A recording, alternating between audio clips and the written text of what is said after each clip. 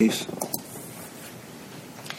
number 23-2357 from Eastern Missouri, Erin Bulfin versus Becky Rainwater et al.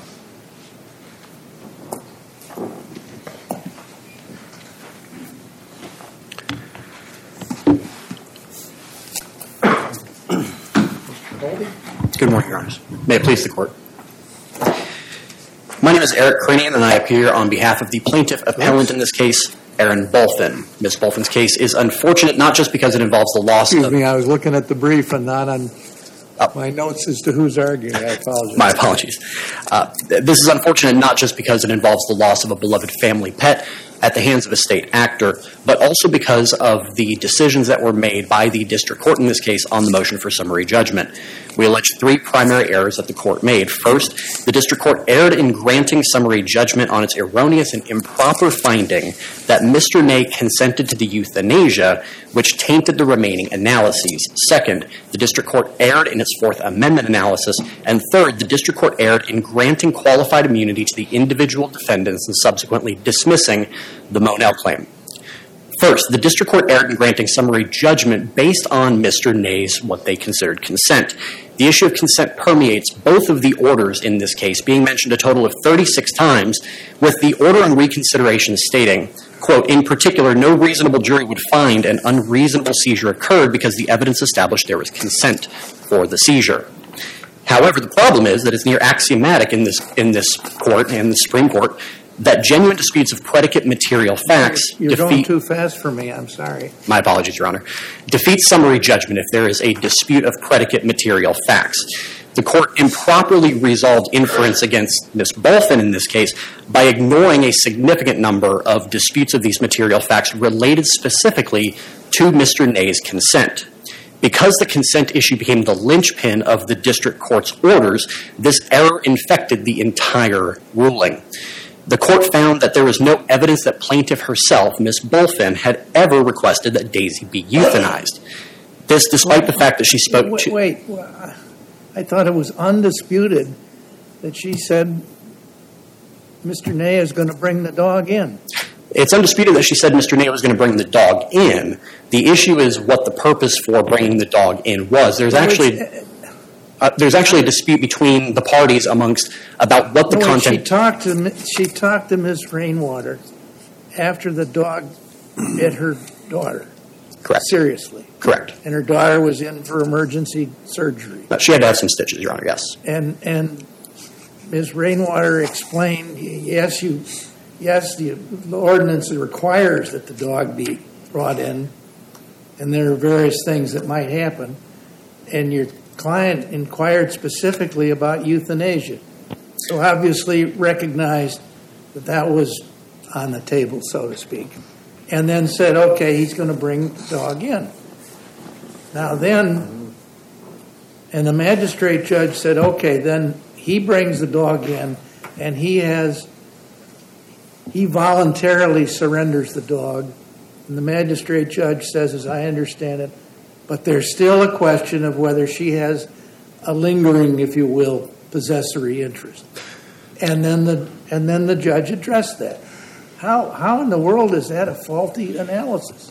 Well, Your Honor, there is a dispute as to whether or not Ms. Bulfin or her husband, Mr. Ney, consented to euthanasia. Being aware of the fact that euthanasia is something that's permitted by the ordinance doesn't mean that she is consenting to euthanize her dog. She's consenting to bring the dog in pursuant to the ordinance that requires that she do so in a bite case.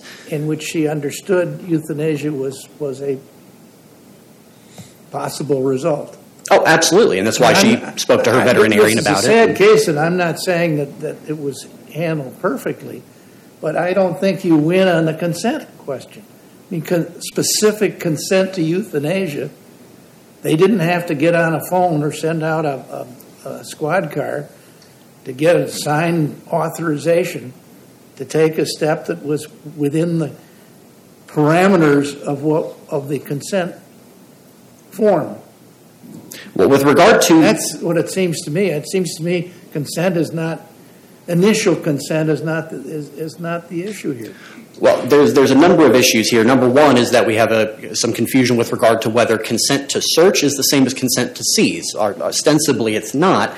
the Supreme Court and this court have made very, very clear that the search clause and the seizure clause address two very different interests. The search clause implicates a privacy interest. You don't have any support for that argument, and I wrote a cluttered case that doesn't get anywhere to me. Obviously, you can have consent to search as well as a consent to seizure by a co-owner, co-tenant, co-whatever. And with regard to clutter and the other cases similar to it, Your Honor, one of the distinguishing factors, at least in the way that I read it, is that the courts have made it very, very clear that a consent to a search can result in a seizure, whether it be under the auspices of plain view, or if, for example, there is an exigency. What search was involved here? I'm sorry? Why are you talking about a search? What search was involved here? There's not...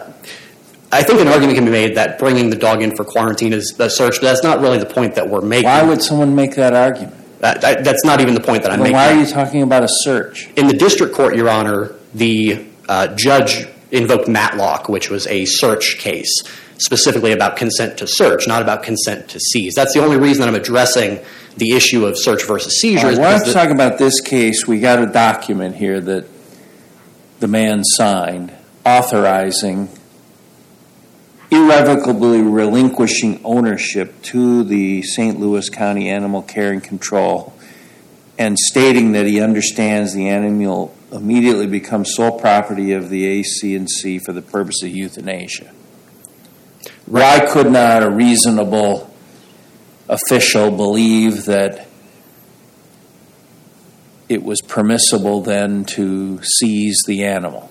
One of the big issues around the form itself, Your Honor, is with regard to what the form contains, and it's something that the district court focused heavily on, saying that it says specifically that the animal can be euthanized.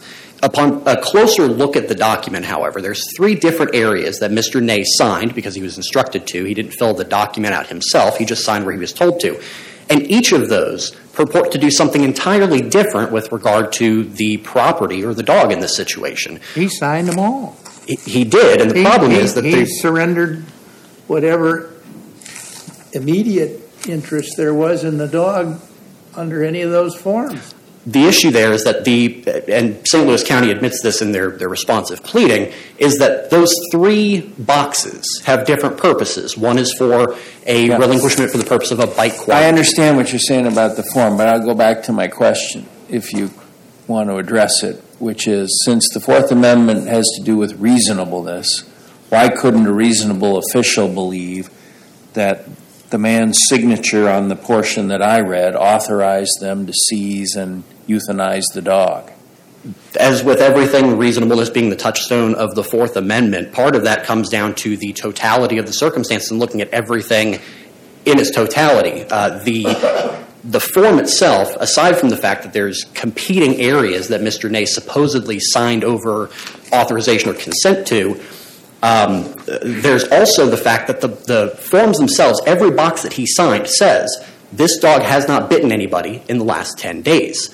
That's because that form is not meant to, by its reading. That would be false, right? I'm sorry? That would be false. Absolutely false. In the testimony and the depositions. And he knew it was false. I'm sorry? He knew it was false. So did the people at St. Louis County, Your Honor, who were the ones who filled it out. They didn't know it as firsthand as he did.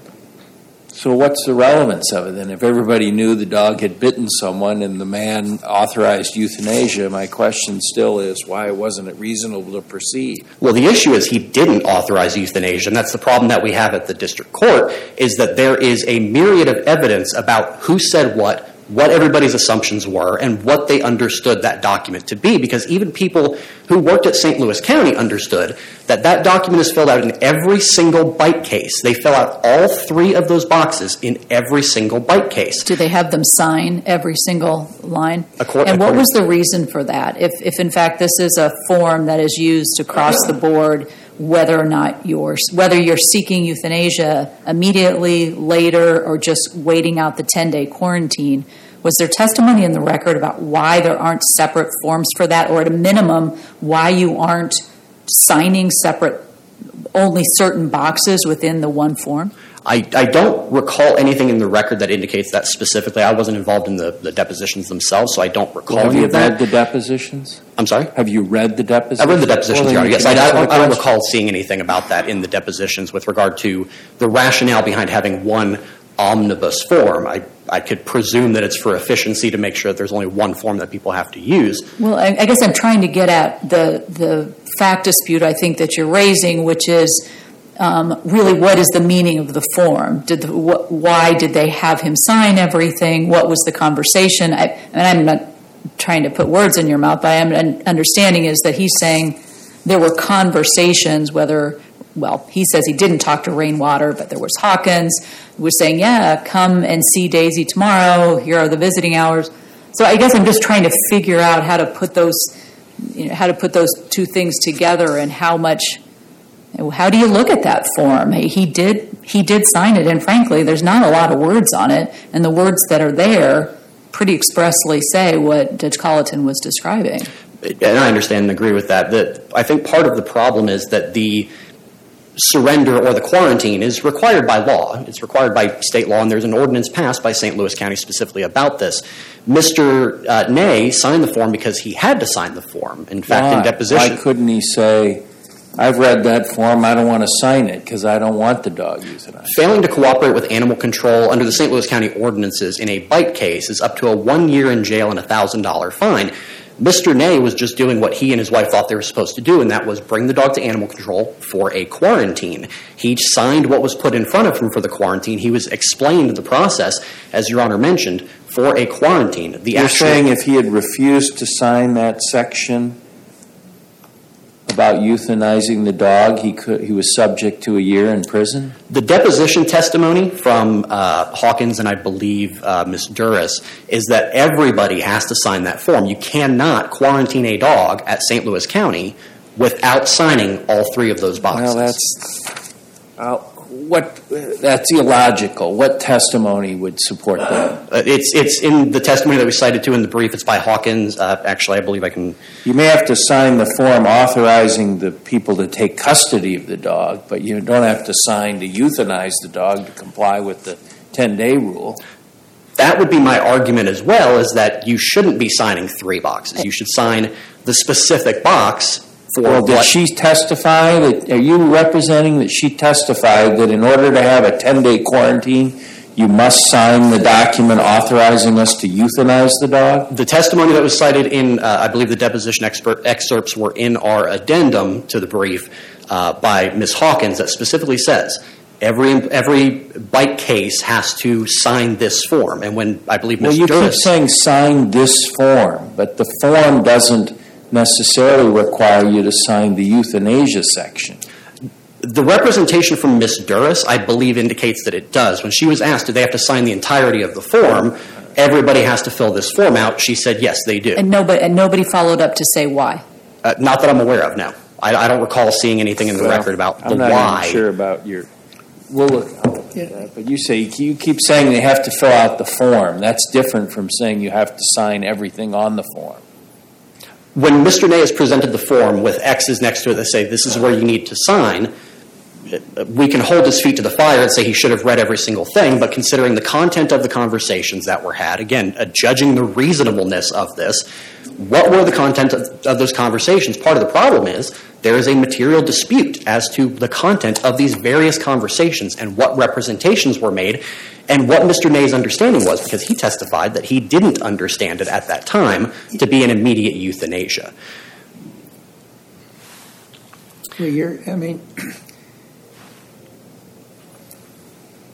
What strikes me about this case is it seems as though you had some good state law claims here, and you messed it up with you brought it into federal court and threw out so many of these Fourth Amendment issues that don't fly, frankly, that the district court threw its hands up and declined to exercise supplemental jurisdiction, and that wasn't the court's fault. No, and I'm not arguing anything about the supplemental jurisdiction. Has the statute of limitations run?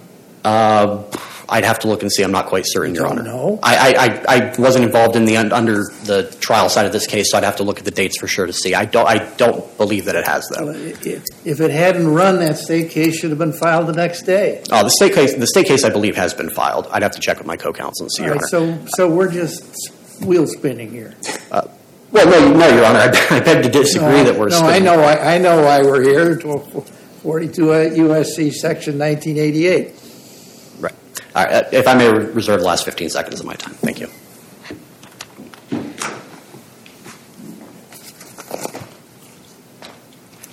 Mr. Ward. Thank you, Your Honor. I'm Willie McGarry. I'm representing Rebecca Rainwater, Marianne Willis, Vanessa Duras, Ms. Hawkins, and St. Louis County. I will be reserving time for You're going to have to speak up. I'm sorry. I'll be reserving time for Mr. Ward to argue on behalf of Dr. Wagenacht.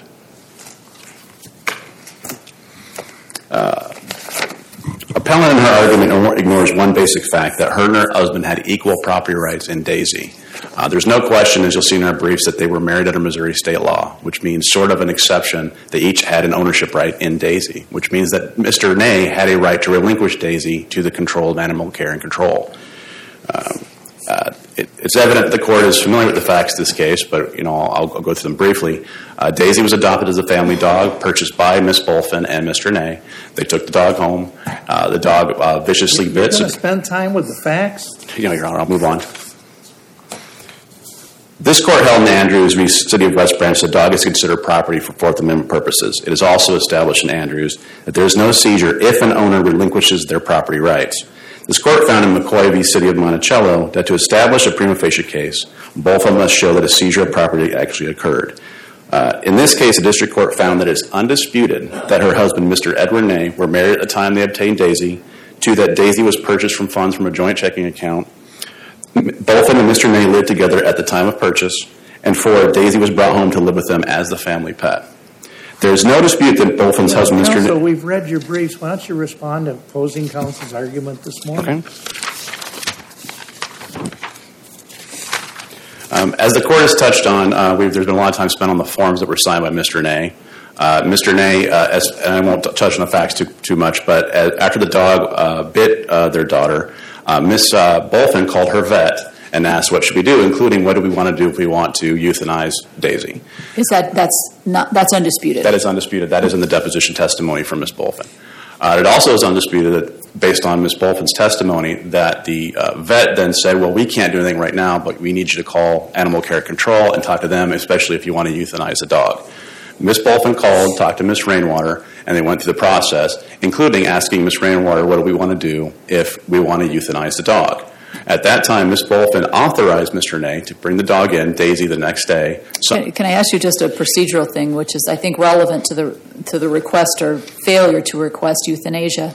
The record shows then that the veterinarian said, I cannot, in a bite case, proceed with euthanasia. That has to be sort of recorded through animal control. Is that the yes, Your Honor, reasoning for that? It's a process standard by statute and ordinance. Because of the bite?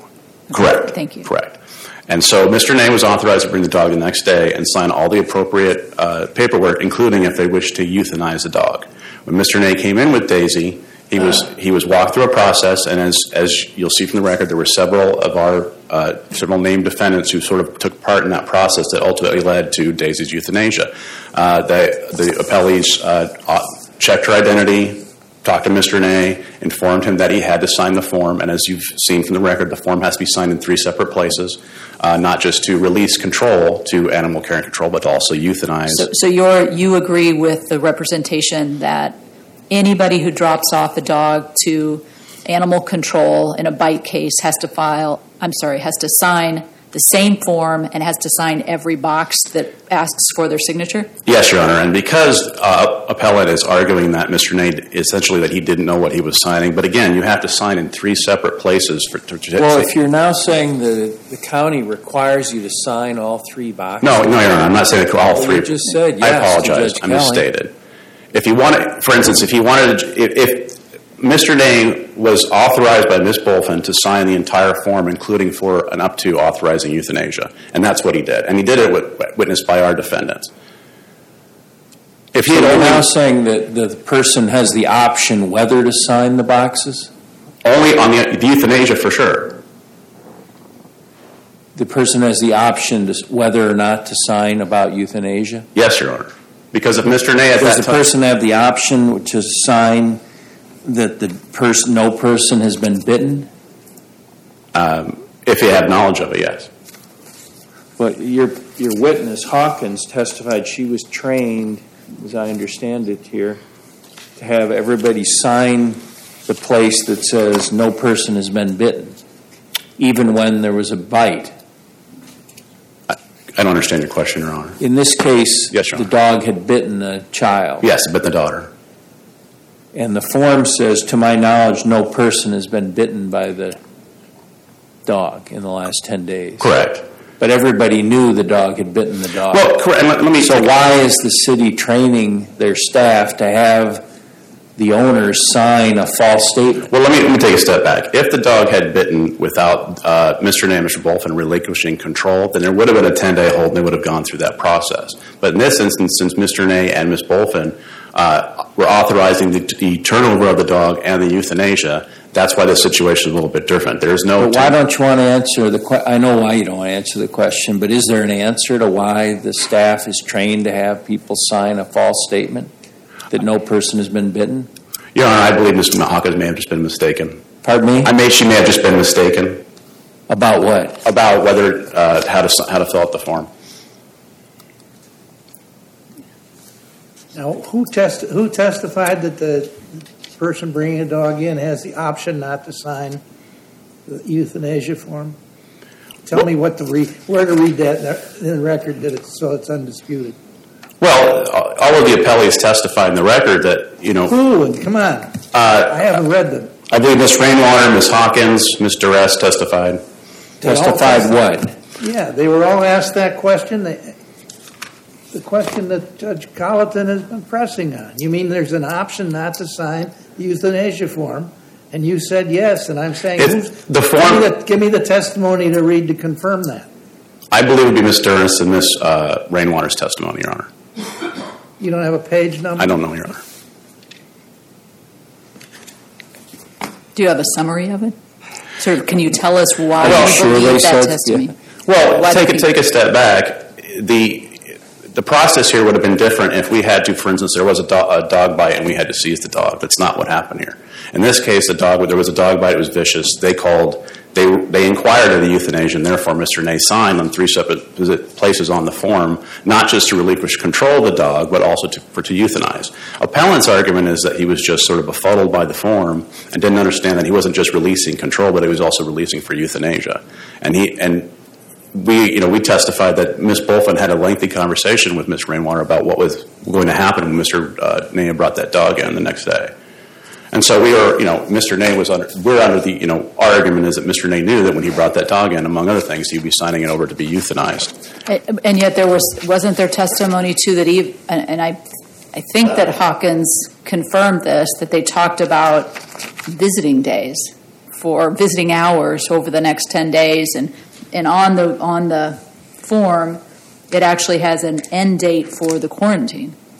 Yes, Your Honor. For instance, if there was a dog bite and the dog was reported and we had to seize the dog, there's a 10-day hold to watch the dog in case there's a rabies issue. That's just. But what about the conversations with Hawkins? I guess I'm just wondering: is there a fact dispute here about this consent that you're firmly saying was given? No, we think there's no fact dispute, regardless of whether there was a misinterpretation of the form. If Miss Bulfin went through the process of calling her vet, the vet told her to call us. She had a talk with Miss Rainwater. She authorized Mr. Ney to sign paperwork, including up to euthanasia. Mr. Ney brought the dog in the next day, had to sign the form and review it in 3 separate places. There is no dispute. Our defendants witnessed him look at the paper and sign it and review it. So our argument would be that he knew he was signing the dog over to be euthanized, and therefore there's no question of, we weren't going to hold the dog for 10 days. We started the process. And what about the fact that Ms. Bulfin shows up the next day expecting to take Daisy home? At the end of the day, Your Honor, we briefed this in our brief, that we honestly think there was if anything, there was some sort of misunderstanding between the spouses and not misunderstanding between what was conveyed to us and Ms. Rainwater eventually conveyed to the defendants the day the dog was taken control of. And again, as I'll go back to, Mr. Ney regardless of the Fourth Amendment argument or any other argument, had complete authority to turn that dog over to ACC, regardless of Miss Bulfin's separate property right. They were both owners of the dog, Mr. Ney. And we had, an argument in the briefs, too, is we acted reasonably in determining that Mr. Ney, when he came in with the dog after the previous conversations with Ms. Bulfin, had the authority not only to turn over the dog, but authorize euthanasia. And as he filled out the form, and our belief was reviewed the form, signed in 3 different places that he was able to turn that dog over for euthanasia. The one concern I have is whether there's evidence that the county had people sign this form in all cases, even when there was no intent for euthanasia. Is there evidence of that? Because if there were evidence of that, it would raise a question whether they reasonably relied on the form as grounds to euthanize. Your Honor, I'll refer back to not only when we briefed this, but this is also what the district court found. The district court did a very lengthy review of the record, including other dogs that might have been euthanized, and they didn't find any issue where there was a misunderstanding of the form. I think it was like 5 and 1,400 dogs somehow were euthanized under this situation. So the district court already did a very distinct analysis of the numbers based on what's in the record. Wasn't there some problem with the form, though, that was raised previously? Maybe the assertion has been corrected, but there was problem with a misunderstanding of what people were actually authorizing when they dropped it. And yes, Your Honor, and the district court did find that, but they found at the time this actually occurred, there was no longer an issue with the form, and it had been remedied. At this time, what was changed about the form to remedy the supposed problem? Well, and as the district court found, he believed objectively that the form. He didn't make findings. This was summary judgment. Right. That he found that the form before. He didn't make findings. You keep saying he found. Sorry. Go ahead. That the form it had been found. The form could have been misleading in the past, but at the time that Mr. Ney signed it, it was much clearer and easier to understand. Is there anything in the record showing the change in the form? In other words, can we look in the record and see the old form and the new form? I don't. Your Honor, I can't answer that question. I apologize. At this time, may I turn it over to my colleague? They improved the form by adding no dog hasn't bitten anyone in 10 days? Yes, and to make it more clear that as you're going through the process, that if you're going to euthanize a dog, it is very distinct from just turning over to control. For instance, if you turn it over to control, they can put the dog out if it clears to put it out for adoption. So they made it much clearer, in 3 separate places of what. Yeah, they kept how can they make it clear and keep the false recitation? I don't understand. They kept in the form that no person has been bitten in the last 10 days. So they're having people sign a form after a dog bite that says no person's been bitten. Well, I can't answer that question, Your Honor. I'm sorry. Well, there may be no good answer to it. At this time, may I turn over to my colleague?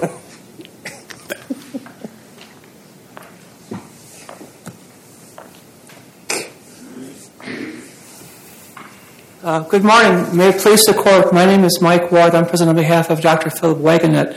I'll just be very brief. The United States Supreme Court has held that qualified immunity protects all but the plainly incompetent and those who knowingly violate the law. Dr. Wagenet did not do so. He must be judged, as the district court did, under the proper standard by his own personal conduct. And he's liable based on his conduct. In this case, there's no showing by the plaintiff that Dr. Wagenet would have known that he was violating Mrs. Bulfin's rights when he acted upon his supervisor's instructions in reliance upon those instructions to euthanize the dog. There's simply no showing that Dr. Wagenet acted unreasonably under the circumstances. He was simply performing his professional expertise as a veterinarian to euthanize the dog per the instructions of his supervisor.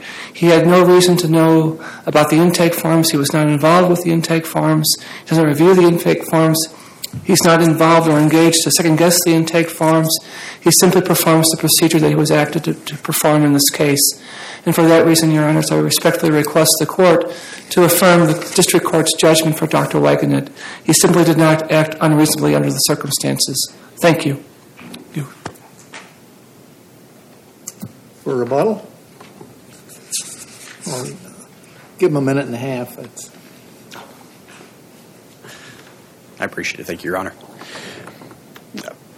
As opposing counsel just spoke about with regard to Dr. Wagenknecht.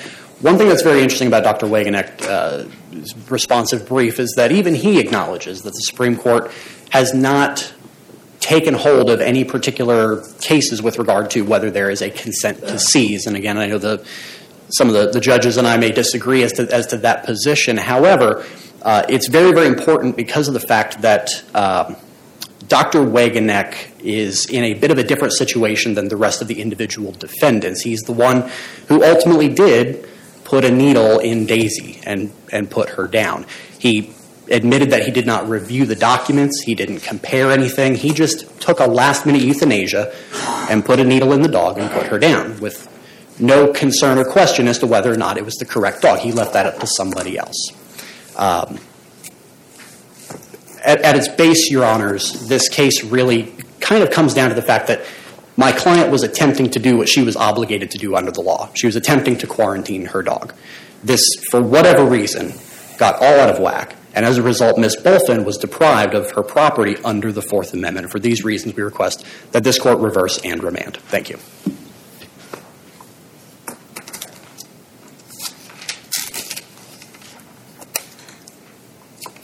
Thank you, counsel. The case has been thoroughly briefed and argument has been helpful. We'll take it under advisement. Court will be in recess for about 10 minutes.